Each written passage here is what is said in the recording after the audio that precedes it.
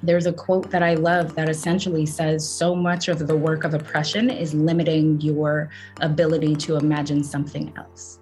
And we know that with a lot of systems, they operate in this way really intentionally, and it's hard to find spaces of interruption, spaces of re-envisioning. Welcome to The Race to Social Justice, a podcast presented by VIP Community Services that explores the myriad racial and social challenges facing the modern world, with your hosts, Kiva White and John Kepner. Thank you for being part of the courageous conversation, because when it comes to combating social injustices in America, it is not about being confrontational, it is about being conversational. Good evening, John. Good evening, Kiva. How are you, my friend? Welcome, everyone, to the Race to Social Justice podcast. I'm Kiva White, and as you can see, I am the black guy. And I'm John Kepner, and I'm the white guy. And Kiva and I share a love of the letter K. K for Kiva, K for Kepner, but more importantly, K for knowledge, what we try to impart in these broadcasts, what Kiva calls the K factor. Yes, sir. Yes, sir. And so, as you know, the goal of these podcasts is to promote racial and social equity and justice. And through honest and even sometimes difficult dialogue and conversations, things that what we call here courageous conversations. And John and I, we really have found that these discussions amongst ourselves have deepened our own personal perspectives, and as well as our understanding of racism and our personal responsibilities in combating racism in this country. And we hope that these conversations will help our listeners, you, our listeners, and our viewers, as well as our guests, on your own personal journeys towards racial and social justice. I have the wonderful pleasure of introducing everyone to Ms. Jill Merriweather. Jill is a trained educator with a passion for equity. I have known her for the past year. I was introduced to her by a mutual colleague of ours, Mr. Steve Lewis. And Jill has extensive experience as a district level coordinator and systems level educator in her hometown of Kansas City, Missouri. She now consults independently with the Merriweather Group, which we're going to get into that and find out about her work with that initiative. And it provides her with an opportunity to expand upon her level of education and her knowledge around equity and inclusion. Jill holds multiple degrees from Harvard, UNLV, and Johns Hopkins, and I am so delighted to have her here to join in the conversation. So welcome, Jill. Thank you both for having me. I am so excited to engage in conversation and to get to know a little bit more about you all in this race for social justice as well. Awesome. So Jill, I know you have this analogy about becoming vulnerable when you say tip your toes in the water or get knee deep, right? Absolutely. And so I'm just going to go ahead and jump in and allow us to get our knees, knee deep in the water by, going right into some of your life's lived experiences. I understand that you did some research-based work in South Africa during your college years. And tell us a little bit of how, that experience has shaped your current work as a DEI consultant and educator. And, just how has that experience widened your lens? Absolutely. So I, for a very long time, thought I was going to be a lawyer. When I was 10, I read To Kill a Mockingbird and decided, okay, I'm just going to be Atticus. That's the end. So when I was in college, I took a lot of different classes that inspected legal dilemmas, theories of justice, and I took a course on moral dilemmas in the law. And we watched a series of films that kind of parallel the Ten Commandments, and then read legal precedent that had similar types of moral dilemmas. So we read a case in which we learned about the South African concept of dignity and what it means to have a legal right to dignity. So it just piqued my interest in what does this mean? What does this look like? How do we ensure that there is a connection between the policies and practices and what we state and the lived experiences as a result of those policies? So I ended up taking a few more classes that piqued my interest in education. And I remember I called my mom and was like, well, maybe not law school. At this point, I had taken my LSAT. I was ready to go. And I told her, I think I'm going to teach. And so I went to South Africa I spent a summer in Stellenbosch, South Africa, and I learned about post-segregation education policies and what that implementation had looked like, and the conversation in regards to this idea of human dignity. While I was there were so many parallels between what I saw and what I heard in interviews and my knowledge of my hometown of Kansas City. So it really helped me to see a completely different system, to see a completely different culture. But I think as I think about the connection with my DEI work, it also encouraged me to do some personal work and reflection upon the spaces in which I have occupied, the path that led me to that space. So I think about the potential disconnect between what we may intend to do, what the actual outcome of our policies or practices may be. And I see DEI work as finding the space in between our intent and our impact, and doing so both professionally and personally when we think about our journeys and our accountability as well. Wow. So that whole concept of intent and impact, I know I have had the opportunity to sit in a couple of your training sessions. And one of the things that I really admire about you is your intentionality when it comes to, at the very beginning, you share a little bit about yourself, excuse me, and then you put that disclaimer out there about your social identities. Share a little bit about that and why that's important for you to be intentional, to set the stage prior to getting into teaching mode. Absolutely. So we know that we all have experiences that have shaped who we are, how we interact with others, how we make meaning of the world that we're occupying or the experiences that we have. And with some of those experiences, we may have areas of privilege. We may have areas of blind spots. We may have areas of oppression. And so I think because this work is innately and must be inherently personal and professional, it's important for me to surface who I am, not just what I do, but some of those experiences that have led to some of those filters along the way. And it's important that in creating that space, I also encourage participants to do the same, to embody that vulnerability of reflection, to give ourselves grace, to think about those spaces in which we may not have been our highest self or operating from our most inclusive self, but the power of coming to this conversation and coming back to this conversation with the intent to learn more, to grow, to do better based on what we're acquiring as new knowledge. That leads me to so one of the things that we found in these podcasts, a theme that has been in almost every one, is there are two. One is going back to childhood and our parents and how our parents influence us. And secondly, stories. So could you reach back to your years before college and before you were thinking of law school? By the way, I didn't dodge that bullet. I went to law school, and it took me 22 years to find out that wasn't my pathway. But anyway, go back to your childhood and your parents and so forth. How did that lay a foundation, or didn't lay a foundation, for where you are now? Yeah, that's a great question, John. So my parents are both Southerners. My mom is from Butler, Georgia, and my dad is from Phoenix City, Alabama. And so they very early, my mom is one of 6, my dad is one of 5. My dad played basketball. He played professional basketball. But one of the things that he always said when we were kids is what his mother taught him. So my grandmother said, I don't care what you do. The one thing you need to get is your education. That is the one thing that they can't take away from you. Once you get that certificate, once you get that degree, it is yours. So that was the one requirement for my dad, is you get an education. Both of my parents not only modeled the value of education, they both have advanced degrees. My mom has an MBA, my dad has an MPA, but they also paved the way for us to know the importance of not only what we know, but who we are.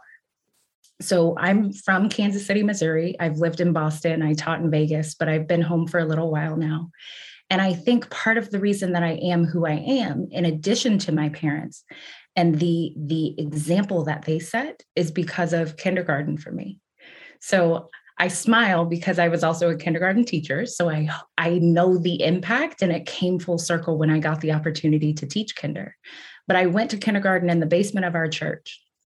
And so all of my teachers look like me, not just aesthetically, but culturally. A lot of my teachers were from the South as well. So when I came to school, I had a lot of food allergies as a kid.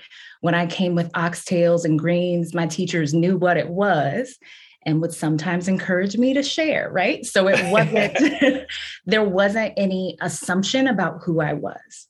I learned about where I came from. We talked about inventors that look like me. We talked about scientists that look like me.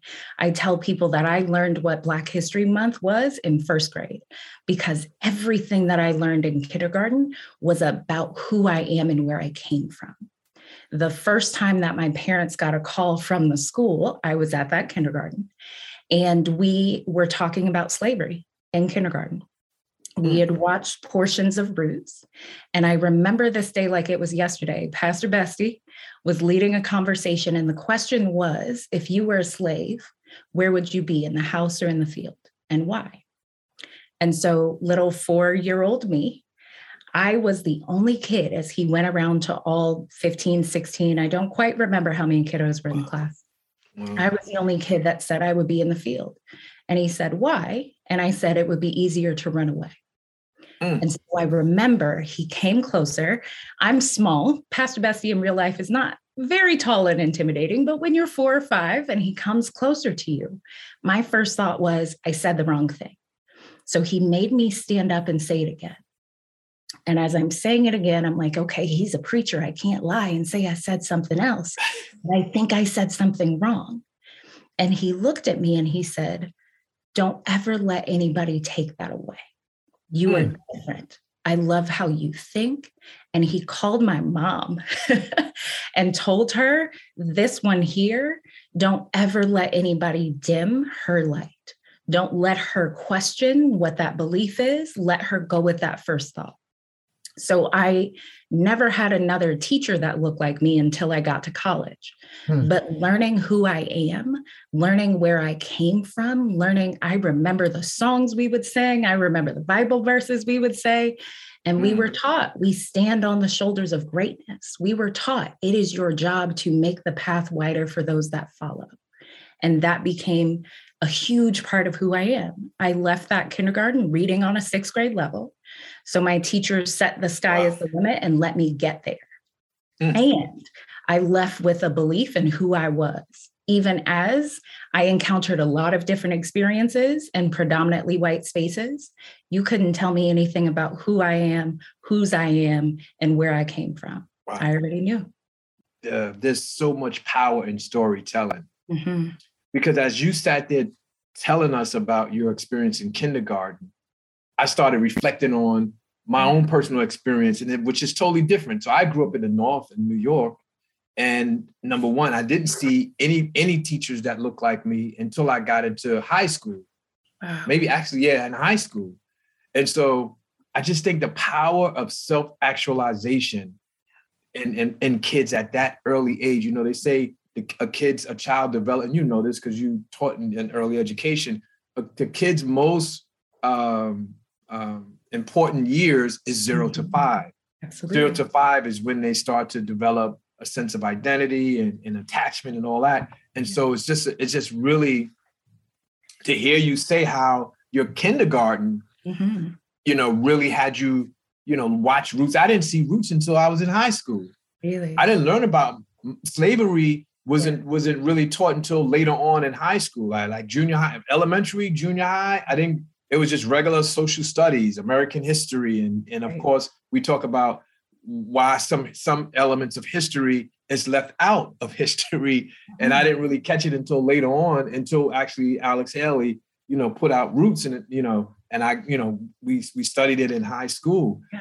But for you to be able to learn about that aspect of your culture early on in life, I now I understand a lot of the fire and a lot of, and so with that, I wanted to ask you, like, have you ever faced any acts of discrimination Okay. And if you did share a time, and how did you manage it? How did you navigate? Share a little bit of what the situation was and how do you navigate it through that? I smile because it's difficult to pick just one. So Yeah. I grew up in the Midwest, right? I'm from Kansas City. And so there's this element of niceness in the Midwest and a lack of intentionality, right? So sometimes, and I think specifically about when I was a kid, when I was in school, sometimes it would be overt where you would hear comments specifically about people of color, namely Black people. Sometimes it was jokes. Sometimes it was assignments. I was in 5th grade and we were doing an assignment on the colonial era. And so you had the opportunity to pick a role and you were to learn really in depth about that role. So if it was a blacksmith, if it was, whatever it may be. And one of the roles that was listed was slave. And so I remember I raised my hand and was like, wait, slave really wasn't an occupation that folks opted into. And so having to, in my little 5th grade, 10-year-old self, speak up in those spaces in which I was the only one to be able to do so. I remember the discomfort of February and Black History Month, where we learned about Rosa Parks, where we learned about Malcolm X, and that was really the extent of it. But I remember feeling all eyes on me because I was the only Black child, the only child of color, more likely than not, in my classrooms. But sometimes it was subtle too. So I remember when I was about 8 and getting glasses for the first time, my parents spoke to the teacher and said, we don't think she can see. So can you move her closer to the front until we can get glasses? And she changed everyone's seating arrangement. And I moved from one side of the room in the very back to the other side of the room in the very, very back. I can think of instances of my hand being the only raised hand and still not getting called on. Telling me that I am wrong about my identity, telling me that somehow some of the rules would shift once it became clear that they would apply to me. So it's both overt and subtle in my experience, but it was so frequent that we had a protocol in my family for when racialized events would occur. So my parents were divorced when I was about 8. But they stayed best of friends. So the protocol, I always had a cell phone, lots of food allergies, needed access to my parents just in case. If something happened that I couldn't handle on my own, so I would interject, I would say whatever. If it wasn't responded to, I would excuse myself to the restroom and call my mom. Wherever my mom and dad were, they would get together and then come to the school together. Wow. I mentioned that my dad played basketball. He was 6'11", but the nicest guy in the world. So his job was to stand by the door with his arms folded without sitting and without saying anything, because he's too nice and he's gonna give it all away if he starts talking. And my mom would handle it. But we used that protocol so frequently because it was not a rare instance that a racialized event would occur. It reminds me of the talk that we have to have. And, it's really unfortunate that we have to have these mechanisms to safeguard us from, the social ills that racism tends to bring our way. So I really appreciate you sharing that because I know that, and I had to talk, and I know I've had to talk with my son about being careful out there in society. So can I take you then to Boston and Harvard? Sure. You're now 18 years old. You're in the Northeast, different culture, different environment. What did you experience there in the similar vein? Yeah, so very different. And I will say that I was very much so in the Harvard bubble. So even though I'm in Cambridge, I didn't go into Boston very frequently, but it was so very different in that there were multiple cultures right away. So my freshman year, there were 4 of us living in the same little suite, myself from Kansas City. There was another girl from Boston who played hockey. There was another girl that was from Pakistan and another that was from China. So very diverse right away. So it was not uncommon for us to, walk from one class to another and hear multiple languages, see folks that had different cultural backgrounds. So for me, it was really refreshing, but it was also an opportunity to really find my spaces. So I remember one of the first classes that I knew I was going to take, African American Studies 10, partially because it's, further inquiry and exploration into those elements of who I am that I hadn't really had since kindergarten, but also because the professors, Dr. Evelyn Higginbotham and Dr. Henry Louis Gates Jr. So amazing, but it was the opportunity to learn about myself in a more in-depth way, while also finding those moments in which I had no previous experience of some other cultures, in which I had the opportunity to get to deeply know someone else, whether that looked like a roommate, whether that looked like a blockmate, whether that looked like, someone that was simply in the other class. But it was such a diverse experience. I really did enjoy college. And then, with the coursework that I selected, also had the opportunity to learn more about the intersections of who I am and what I do. So I ultimately ended up determining to be a teacher because of a course I took on gender, race, and education in the United States. And part of that class, the professor was phenomenal. She and I are still friends to this day, and she was my thesis advisor. But part of what that course pushed you to do is ask yourself, what was my educational trajectory? What have those things that I've internalized or been taught been about who I am, where I come from, what I'm capable of, and how did that influence my ability to be in this space today? So learning about other people, like Kiva said, the power of narrative. It wasn't, all that's in the book, but speaking to who you are, bringing all of those components and layers of your experience was really powerful for me. So I have two members of our family who are middle school English teachers in Austin, Texas. Wow. Ooh, and, middle school. I've gotten really deeply much deeper understanding listening to them talk about what's going on in the schools now. Mm-hmm. And I also have an education perspective. I'm involved with an organization that helps promote and support youth-based sports programs in Philadelphia. And our principal focus area is the middle school age. Mm-hmm. And a lot of our programs are oriented towards that. And the pandemic has just had a profound effect on after-school programs that we tie into and access to sports facilities and so forth. So I'm really curious you to pick up from where you just said, where you're the spark of interest in you becoming in education and what you're seeing today, and also the impact of racism, in the schools that are under-resourced for the city kids. Yeah. Could you speak to that? Sure. That's a big question, John. And I think it's part of a continuous cycle of trying to figure out where we can make impact, how we can move the needle forward, and in a way that is respectful of our students and families and asset-based and thinking about what they bring to the table. So a lot of my friends are still teachers. Even though I am no longer a teacher myself, I'm still involved in education. And what I see pretty consistently is folks that want to get it right.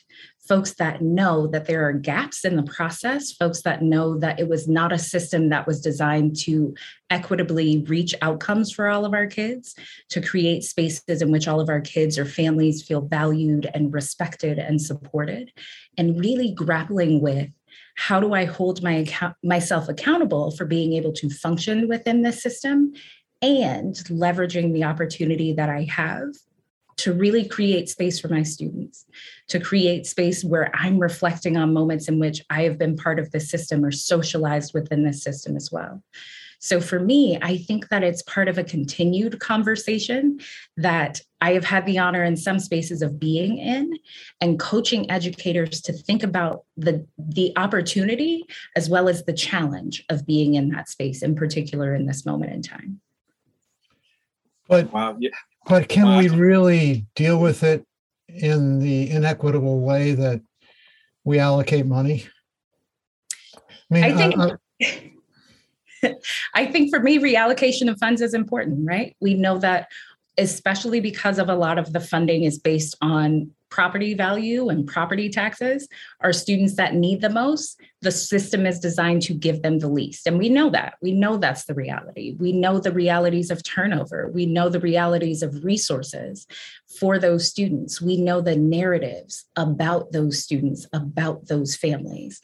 So I think in addition to the work that teachers are doing personally, the work that administrators are doing within their own buildings, if we really want to systemically get to a different place, if we want to create opportunities and outcomes that are different, it requires that we re-envision the entire system, that we re-envision what funding looks like, that we re-envision even what access and achievement looks like. I think for me, part of the beauty of being a pre-K teacher and a kindergarten teacher, data was a lot different and a lot more fun with my kiddos, right? So a data point for me could look like how my kids come into the room that afternoon. Do they cry when they get dropped off? Do they run to their friend? And are they excited to be in this space that is my classroom? Thinking about those opportunities that we have to re-envision the system and leverage who our students are, who we aspire to be, is really what's needed to get to a different space.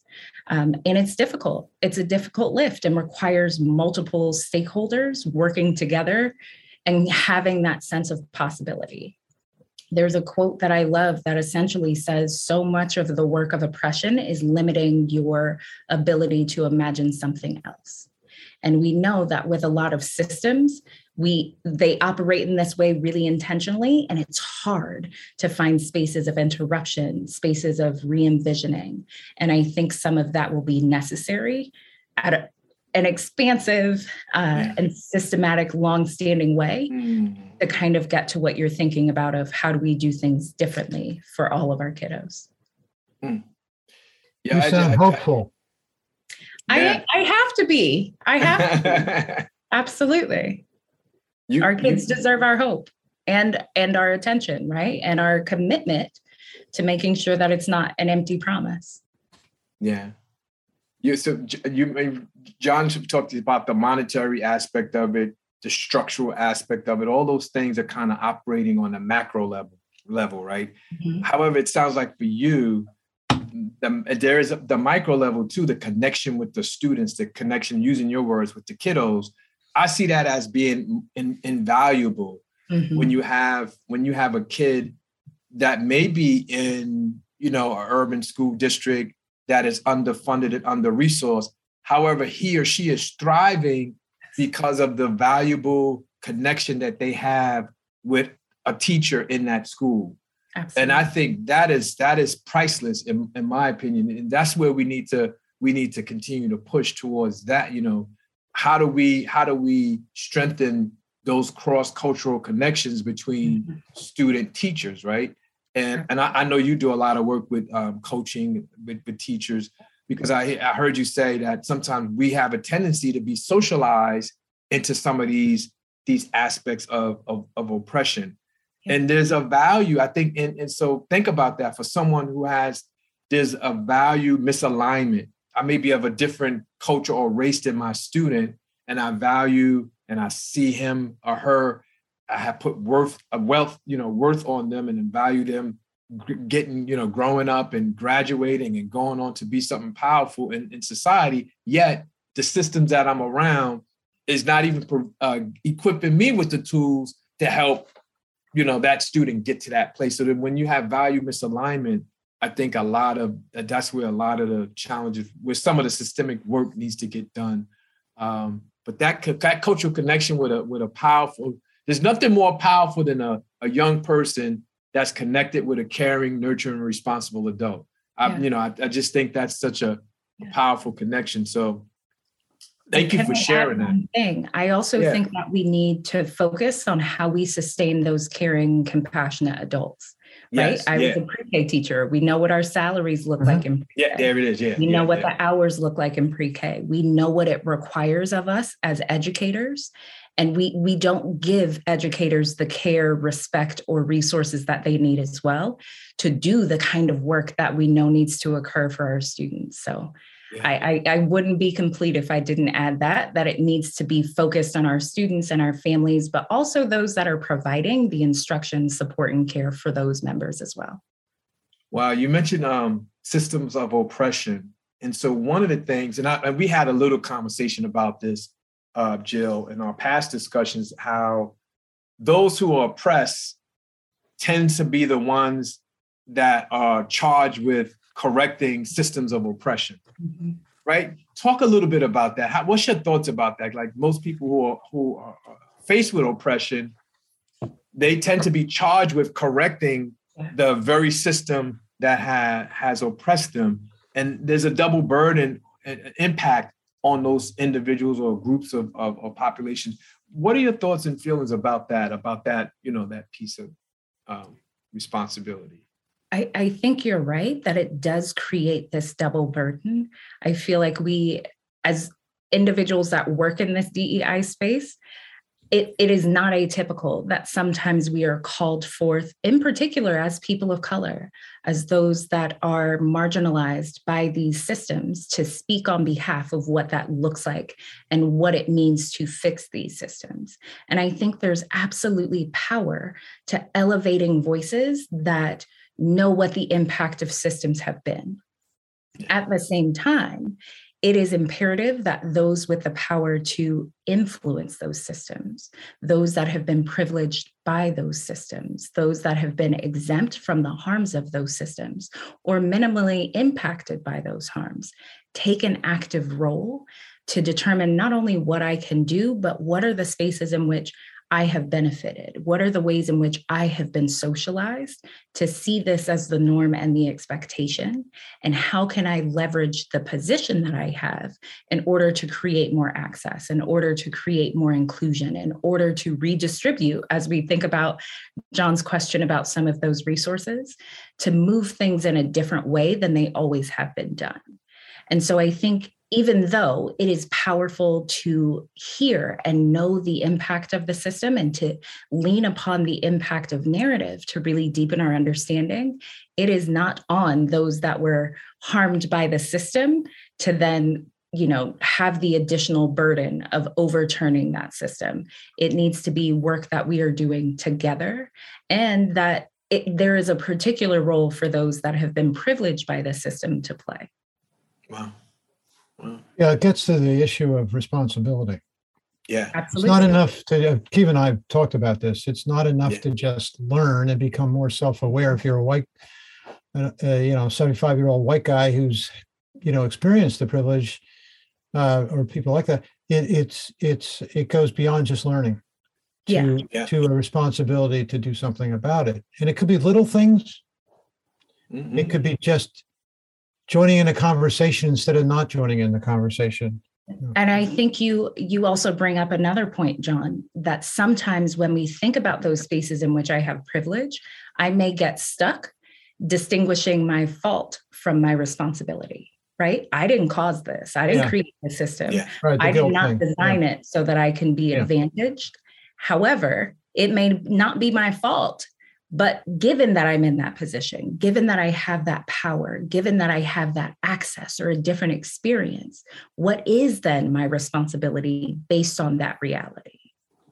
Yeah, there are all sorts of excuses. One is, my time has passed, or, what can I do? You talk about all these systematic things, I can't do it. All I can do is vote, But Kiva and I've also talked about, the little things that are done at the grassroots level and the multiplier effect of all those things over time.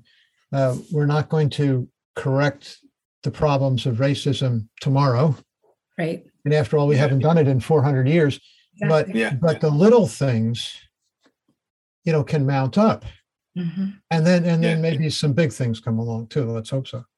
Absolutely. I think it's the little steps that leads to progress, right? And so, again, it's and a lot of all of these things have to really. I think it starts with self-analysis and like looking within thyself and saying, have I actually contributed to the problem? And if I have, what corrective actions do I need to take personally to not allow for that behavior to continue to add to the socialization of divisiveness or oppression or discrimination? Because we all fall short. We all make mistakes, right? And however, I always say, grace is given to someone who makes a mistake. However, a repeated mistakes, now that becomes a problem.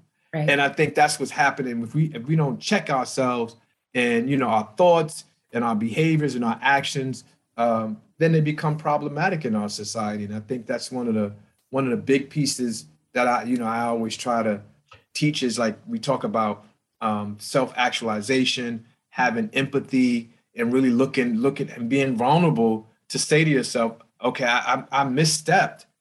However, I'm going to do what I need to do to put in corrective action. And I think that's the step in the right direction towards, creating a just society for all of us to feel comfortable.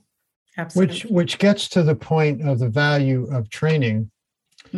And you two that's what you two do.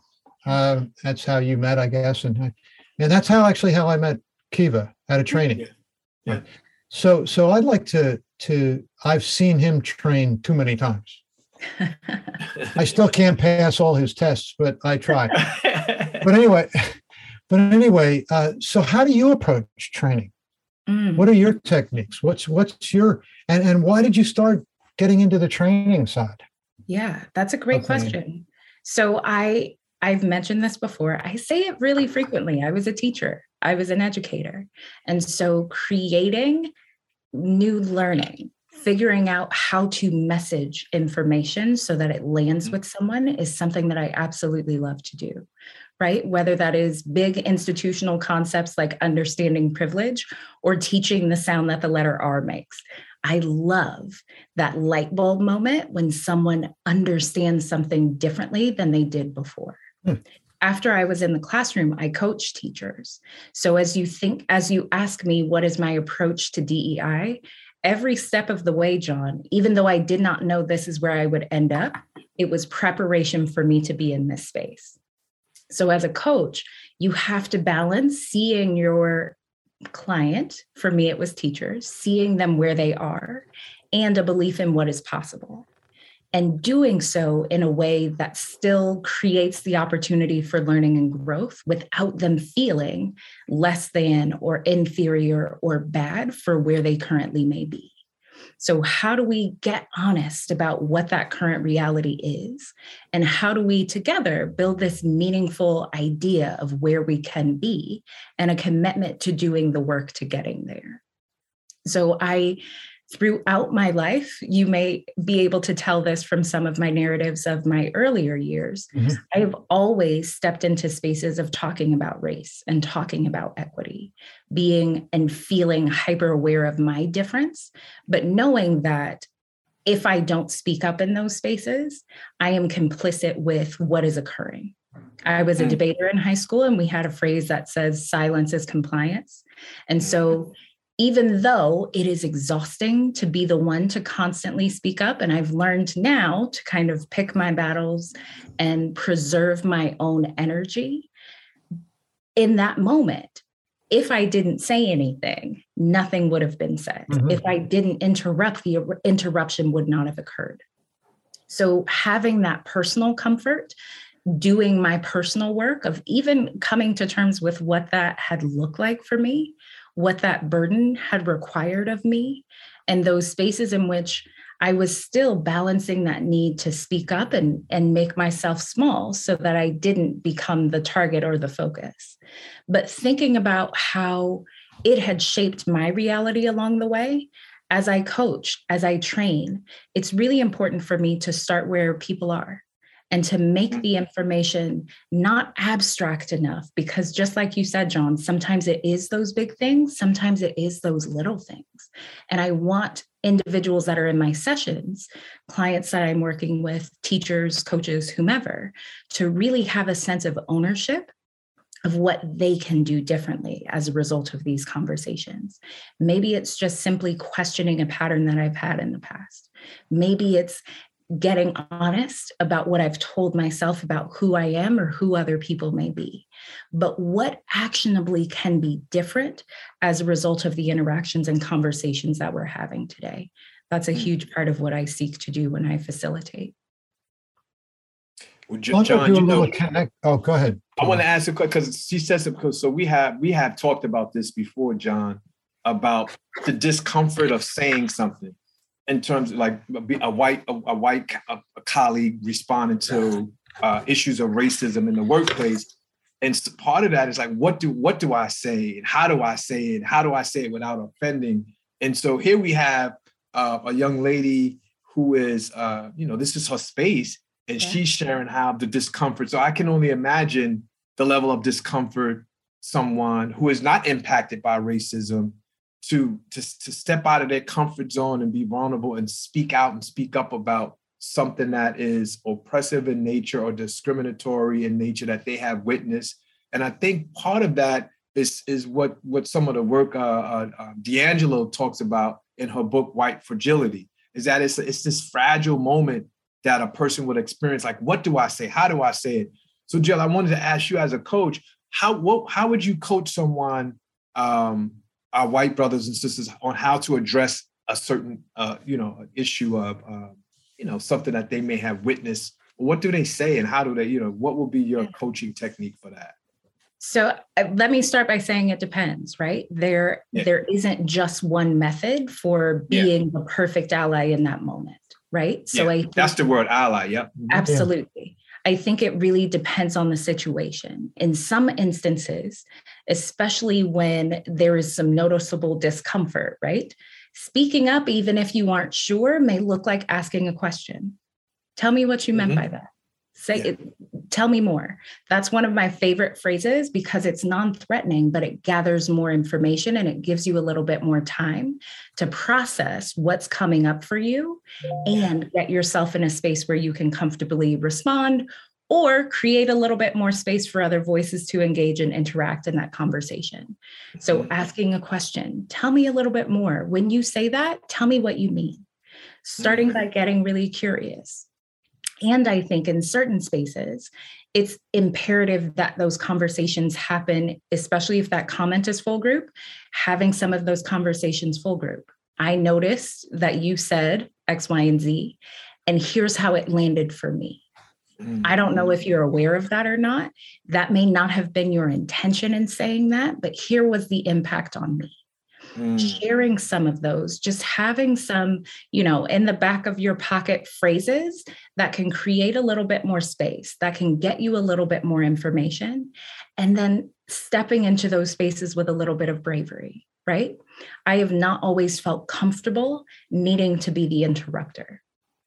But if I had someone else that was on my team, knowing that I was not alone was also powerful for me. Not needing to be the only voice of interruption is powerful, and not in the meeting after the meeting, right? Yeah. So if there is a comment that's made, it really doesn't help me when folks tell me after the fact, that landed weird for me too. I didn't like when he said that either. So what does it look like for you, given who you are, to interject in that moment and not let your silence be compliance?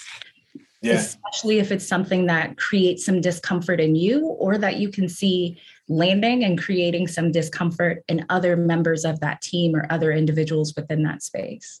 But it really does depend. It really depends on the situation and the individual. You know what your skills are. You know that you may be that voice that when your eyebrow goes up, that's all you need to do for the conversation to shift. It may be that you are the voice that everyone is waiting to know what your reaction will be. So it does depend a bit on that situation and what exactly is said.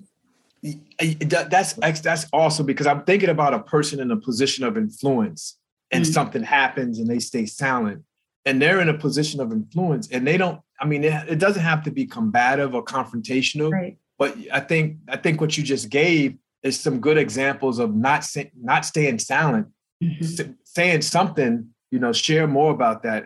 That's an interesting perspective. How did, help me understand. That's one of my mantras, help me understand. I mean, I don't stay quiet. I say, help me understand. You said this, help me understand. I just believe that something needs to be said. I agree. You said silence equates to compliance. My mantra is saying nothing is saying something. Yeah. And when we stay silent, it could, particularly if you're in a position of authority or influence, it could tell everybody else around the room, oh, he heard that and he didn't say anything. Well, he or she must agree with it, and so I appreciate you giving those tips to say something. This conversation got me thinking. I'm going down a rabbit hole here, and maybe it's my old legal training that's leading me to this question. But when you're trained to be a lawyer, you're hopefully trained to see two sides of every issue, and to not be judgmental. Gather your facts on both sides, so I'm curious about. And the way I picked up on this was your last question, Kiva, was in your trainings of white people and Black people, do you blah, blah, blah. I focused on teaching Black people. What about training and Black people? I mean, this isn't black and white. Yeah. Black people have biases too, right? I mean, They have to, just like white people. Yeah. So there may be misconceptions about white people, or understanding why white people are having problems with this or whatever. So can you talk about that? I mean, is that a legitimate issue here? Should we be talking about that too? Absolutely. And I think what you're getting at, John, is spaces of affinity, where we have these conversations about race and equity and diversity and inclusion and what that looks like within a commonality, right? So whether that looks like a space in which white people are talking with white people, which I think absolutely needs to occur. There are conversations that white folks need to have with other white folks that I don't need to be part of. Inversely, there are conversations that as a Black female, I need to be having with other Black people, and it creates a different dynamic for me as a participant and as a facilitator when those conversations are had in spaces of affinity. But I think that you're right. The work that we're doing, unlearning the ways in which we have all been socialized, because none of us are exempt. Right? Whether you are a person of color, whether you are a female, whatever layers of your identity may show up, we are all products and socialized within some pretty consistent systems that have some really intentional aims, outcomes, and ways of being that we are all learning. So I think this work, it needs to be happening interracially and intraracially as well. And there's spaces for both aspects of that dialogue. Yeah, I agree. I thank you for raising that issue at that point, John, because I know Toni Morrison dubs what we're talking about as race talk, and we all engage in it. And so the whole idea is: so are we engaging in it with the intention to bring forth emotional or psychological harm to the other groups?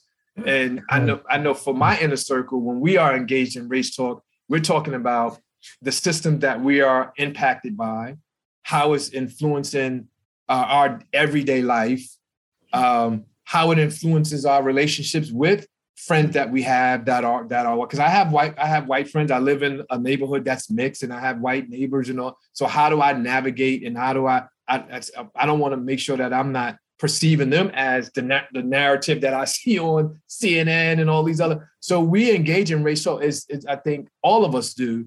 So it's just, so that's a really good point that you raised, John. It's not just one-sided, because we have to train ourselves. When I say we, I mean me as a African-American male, I have to always train myself to have strong emotional intelligence, not to promote perceptions and stereotypes. And I teach about the erroneous perceptions and stereotypes that are bestowed upon a person of color. And the same thing for me, I have to make sure that I'm trained that, no, every person that's driving a pickup truck with a Trump sticker on it is not, is not trying to do me harm. You know what I'm saying? Like I have the same problem. Yeah, you try to decipher too. But I think that's a good point. Everybody's engaged. We all are engaged in what Morrison dubs as race talk. Yeah. The idea is, are we doing it with the intention to bring forth harm or more social unrest and social injustice? That's the key. Yeah. Does humor play into your approach to training? Sometimes. It depends. So you know what? One of my favorite tools, actually, John, is analogies.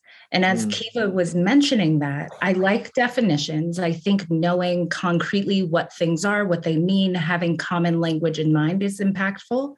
But I like analogies because then they tell me how things function. When I think about the ways in which these things, these abstract terms, these large systematic things function, I can better see spaces in which I have functioned in that way, or I've been impacted by their function. So even as Kiva was sharing that about race talk, I think about, like, what does it look like to be in spaces of affinity that are based in my family? What are conversations that I'm having with members of my family that I don't need to be having with Kiva and John, but I know need to occur? And as we think about those spaces in which we think about our own privilege or experiences or blind spots, one of my favorite analogies, and Kiva, you've heard this one before, when I think about privilege, I think about it as being right-handed, right? Yeah. There are a lot of things that are designed with my success as a right-handed person in mind. I can pick up a pair of scissors without fear if it's designed for me. I can write in a notebook without worrying about smearing. Even when I go to a conference and we have our little name tags on the left-hand side, why is that? Culturally, because when I reach out with my right hand to shake your right hand, you can still see my name tag and I can see yours. So there are things that are designed with my comfort, with my access, with my success. When I was in college and we had those little terrible desk chair thingies that were all connected, the vast majority in that room were designed for right-handed writers. So in those spaces of affinity, in those spaces where I'm communicating across lines of difference, where I'm communicating within particular groups, it's important that I have the opportunity to reflect upon my right-handedness, that I'm interacting with people that are not right-handed, that can bring some awareness to me of what that experience is like, and that can surface for me those areas in which I have been advantaged, but the nature of the system is not only do I get this advantage, but it's designed so I don't think about it, right? So finding the opportunity as we think about the power of these conversations, it isn't just that I can tell other people about the spaces in which they are right-handed. It is that we think about those spaces in which I am too, across multiple layers of my identity. Often we think big issue things, of course, our race, our gender, our geography, and all of those are important. But there are layers to each of us, and having a better understanding of those spaces in which I am privileged helps me be a better ally and leverage those privileges and connect with people that may have privileges that I don't have access to. Well, I'm left-handed, so I couldn't stand them right-handed desks in elementary school. They messed me up. That's interesting. And we talked earlier about stories, and I've got a story that you reminded me of as you were talking about. And the first training that I went through was at our church, all white congregation. Okay.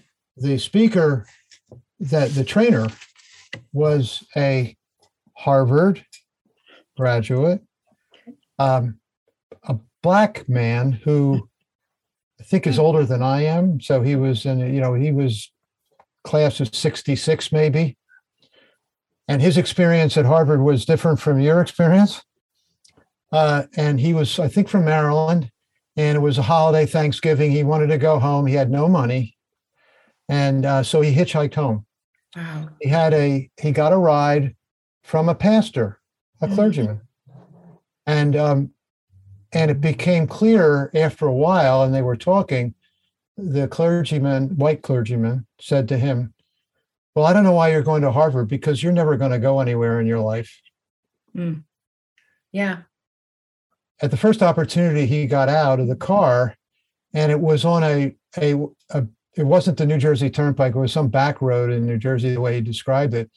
And it's nighttime now. And he puts out his, his thumb, Yeah. and this big limo pulls up, and he sees a bunch of white guys, and he's thinking, oh my God, it's a scary moment. But he opened the door, and they said, where are you going? And he said, he gave some town in Frederick, Maryland. And there's a group of 4 guys, and they said, 4 white guys, young white guys, and they're having drinks and stuff. And they said, well, that's exactly where we're going. Mm-hmm. And he took the ride, and he said, we've got a gig. We're musicians. We've got a gig in Frederick, Maryland. It was the Four Seasons. Nice. So he used that story. Yeah. It was Frankie Valli in the Four Seasons. I mean, right in 1966 or so, whatever the time was when they were really big. So he used that story to talk to white people about the fear of, that being picked up by white people and being but it was funny too, because the catchline was the Four Seasons, So I remember that story like it was yesterday. Yep. Wow. And the learnings that I had out of it. Yeah. So I thought I'd tell that because of the connection with the Harvard connection and everything, the difference between your experience and his experience at different times of life. Yeah. That's so powerful. And again, connecting back to the power of narrative. That's right. Yeah. What's interesting, John, you may have seen me smile. I was not going to apply to Harvard. My high school counselor recommended that Grinnell in Iowa be my reach school. Mm-hmm. I had my high school AP English teacher that told me, you are applying to this school and this school and this school, and here we are going through all of it. So there were folks that were supposed to guide me that also said to me, don't even worry about it. That's not possible for you. So you'll hopefully watch our podcast with Ted and Anna McKee, and you'll see that same story. This is a story I'm hearing over and over and over again, and not one that I experienced. Yeah. And I think podcast number 1, I share the same thing. Yep. My guidance counselor in high school told me to go. You hear this all the time, particularly because I played basketball. So he must have thought that was my aspiration to be an NBA player, which, I did at one point. But that my directive was to go to a 2-year. You weren't 6'11", Kiva. No, I'm 6'2". I was 5'5". Maybe if you'd been 6'11", you might have made it. I might have made it. Yes. But I think that's the socialization process that we talked about the system and the structures. And again, if you don't have that adult, if you don't have that cultural connection, sounds like you had that, Jill. I know I had that as well. If we look at the 3 doctors, that the young men from Newark who wrote the book, The Pact, they also had an adult figure to connect them to and navigate them through some of these oppressive systems. And all it takes is one individual. And if your believability, if you believe in them more than in yourself, then you will have some challenges. So, absolutely. Yeah. My dad used to say all the time, the worst they can say is no. So you may as well try. Just go for it. The best they can say is yes. And that's you never know. So and so I like acronyms. So no, for me, N-O, all that is when somebody says no, it just represents a new opportunity. So embrace that no, because all it is doing is it just represents a new opportunity for you. Yeah. That's right. So speaking of new opportunities, at some point you decided you wanted to be an entrepreneur. Yes. Yeah. So how did that happen? And tell us about besides the training, what you're doing with your company. Yeah. So I had always done equity work on the side. So I was designing sessions, I was leading training. I had the privilege of working for a school district that had a racial equity initiative. So I went through particular training in order to provide training and support for teachers and district leadership, but it was never the bulk of my roles and responsibility. When you looked at my job description for any role that I had, equity was never part of it. So I got to the point where I was working at an organization and doing DEI work. They had just started a DEI committee and absolutely loved it. And so the co-facilitator and I had a conversation. And at this point, I was thinking, okay, maybe I need a PhD, and that will be the credential that I need in order to have the skill to do what I want to do. And she said, where in the world did that come from? She said, Jill, you've been doing this for years, and that you light up when you have these conversations. This matters to you. Why do you have to do this on the side? And in my mind, I had set up just one more thing and then I'll be ready. And then maybe this thing and then I'll be ready. So having the opportunity to practice, like Kiva started us off, dipping our toe in the water and knowing that that was my passion, finding spaces in which I carved out a little bit more time or a little bit more opportunity to really do what I love. And then having the support around me to believe in me when I didn't necessarily believe in myself yet inspired me to make the leap. So I am following in, even though my dad was 6'11", my mom has very large footsteps as well. She was a consultant for a number of years. Oh, okay. And as she retired, she set up the Merriweather Group so that she can continue to support a handful of clients that she had longstanding connections with. But now in retirement, she has discovered pickleball and has no interest in doing anything that is remotely connected with HR, executive compensation, or any of the skills that she leveraged before. Got it. Okay. But I know what it looks like to be a consultant because I watched my mom. When I was 2, my mom was finishing her degree, and I would often be with my mom, right? Wow. We joke that I was in college at 2 because I was on the lab and take notes. Typically, the professor didn't know I was there. I was just sitting and watching and observing. So I have always sat and watched and observed the path that my mom and my dad laid for me. So all of that kind of came together at the right time, and I decided to make the leap. So now I am full-time leaning into my passion of equity and education through the Merriweather Group. Got it. Okay. Yeah. That's awesome. That's awesome. I know you. I have just one more question before we wrap things up, but I know you who you're probably going to say. In terms of your greatest mentor or influencer, who would that be? I think I kind of gave it away. It's my yeah. Yeah, that's what I was going to.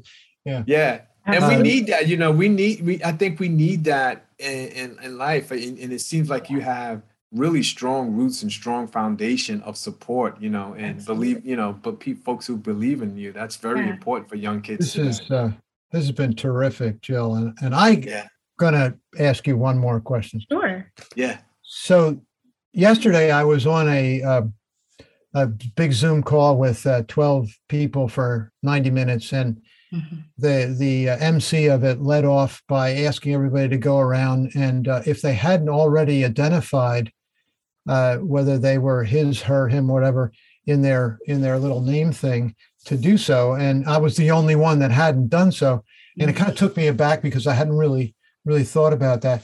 So what's going on there? I see you have parenthetical identification.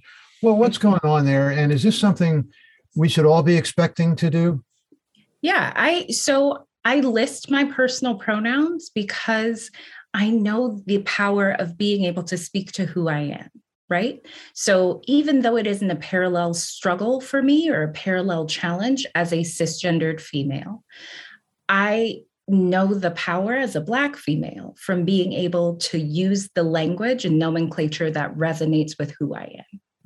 So for me, what it does when we add our personal pronouns, whether that's to our Zoom information, whether that's to our email, it creates a space in which others that may have a different identity have more comfort in sharing and naming who they are. And it's affirming that reality that who I see you as is not the most important thing. Who you are, and creating space for you to show up as you are and feel respected, feel valued, feel affirmed and seen is impactful. So for me, I add my personal pronouns because I want to normalize letting folks be who they are, where they are, and knowing you can show up as every ounce of who you are, and I will see you. It will be a safe space for you. And even if it takes some additional learning for me, because it might, right? This is a space in which I am right-handed. I am a cisgender female. I am willing to engage in that conversation and create space for you, hopefully to create some more comfort and more connection as I work to be an ally across a different layer of experience. Well, thank you. So it's really two ways. It's one, affirming of yourself, but it's also being respectful of others. Absolutely. And creating some more space, right? Absolutely. Okay. All right. Wow. Thanks. Yeah. Good. Well, good stuff. Terrific. Thank you. This has been a great session and I've learned a lot, and it's nice to make a new friend. Absolutely. So do you want to wrap things up, Kiva? Yeah, sure. Yep. So we want to thank you, Jill, for coming on today and sharing your insight, sharing your personal stories. I really liked your childhood story. Really was impactful about your kindergarten experience. So thank you so much for being transparent. Thank you for modeling what it looks like and sounds like to be vulnerable. Thank you for engaging in a courageous conversation here at the Race to Social Justice. So we thank you for joining us. Thank you to all of our listeners, to all of our viewers who continue to support this program. We really appreciate it. Appreciate your listenership and your viewership. And we thank you again, Jill, for being with us here this evening. Thank you so much. Thank you for having me. See ya. The Race to Social Justice podcast is produced, edited, and mixed at The Dream in Austin, Texas.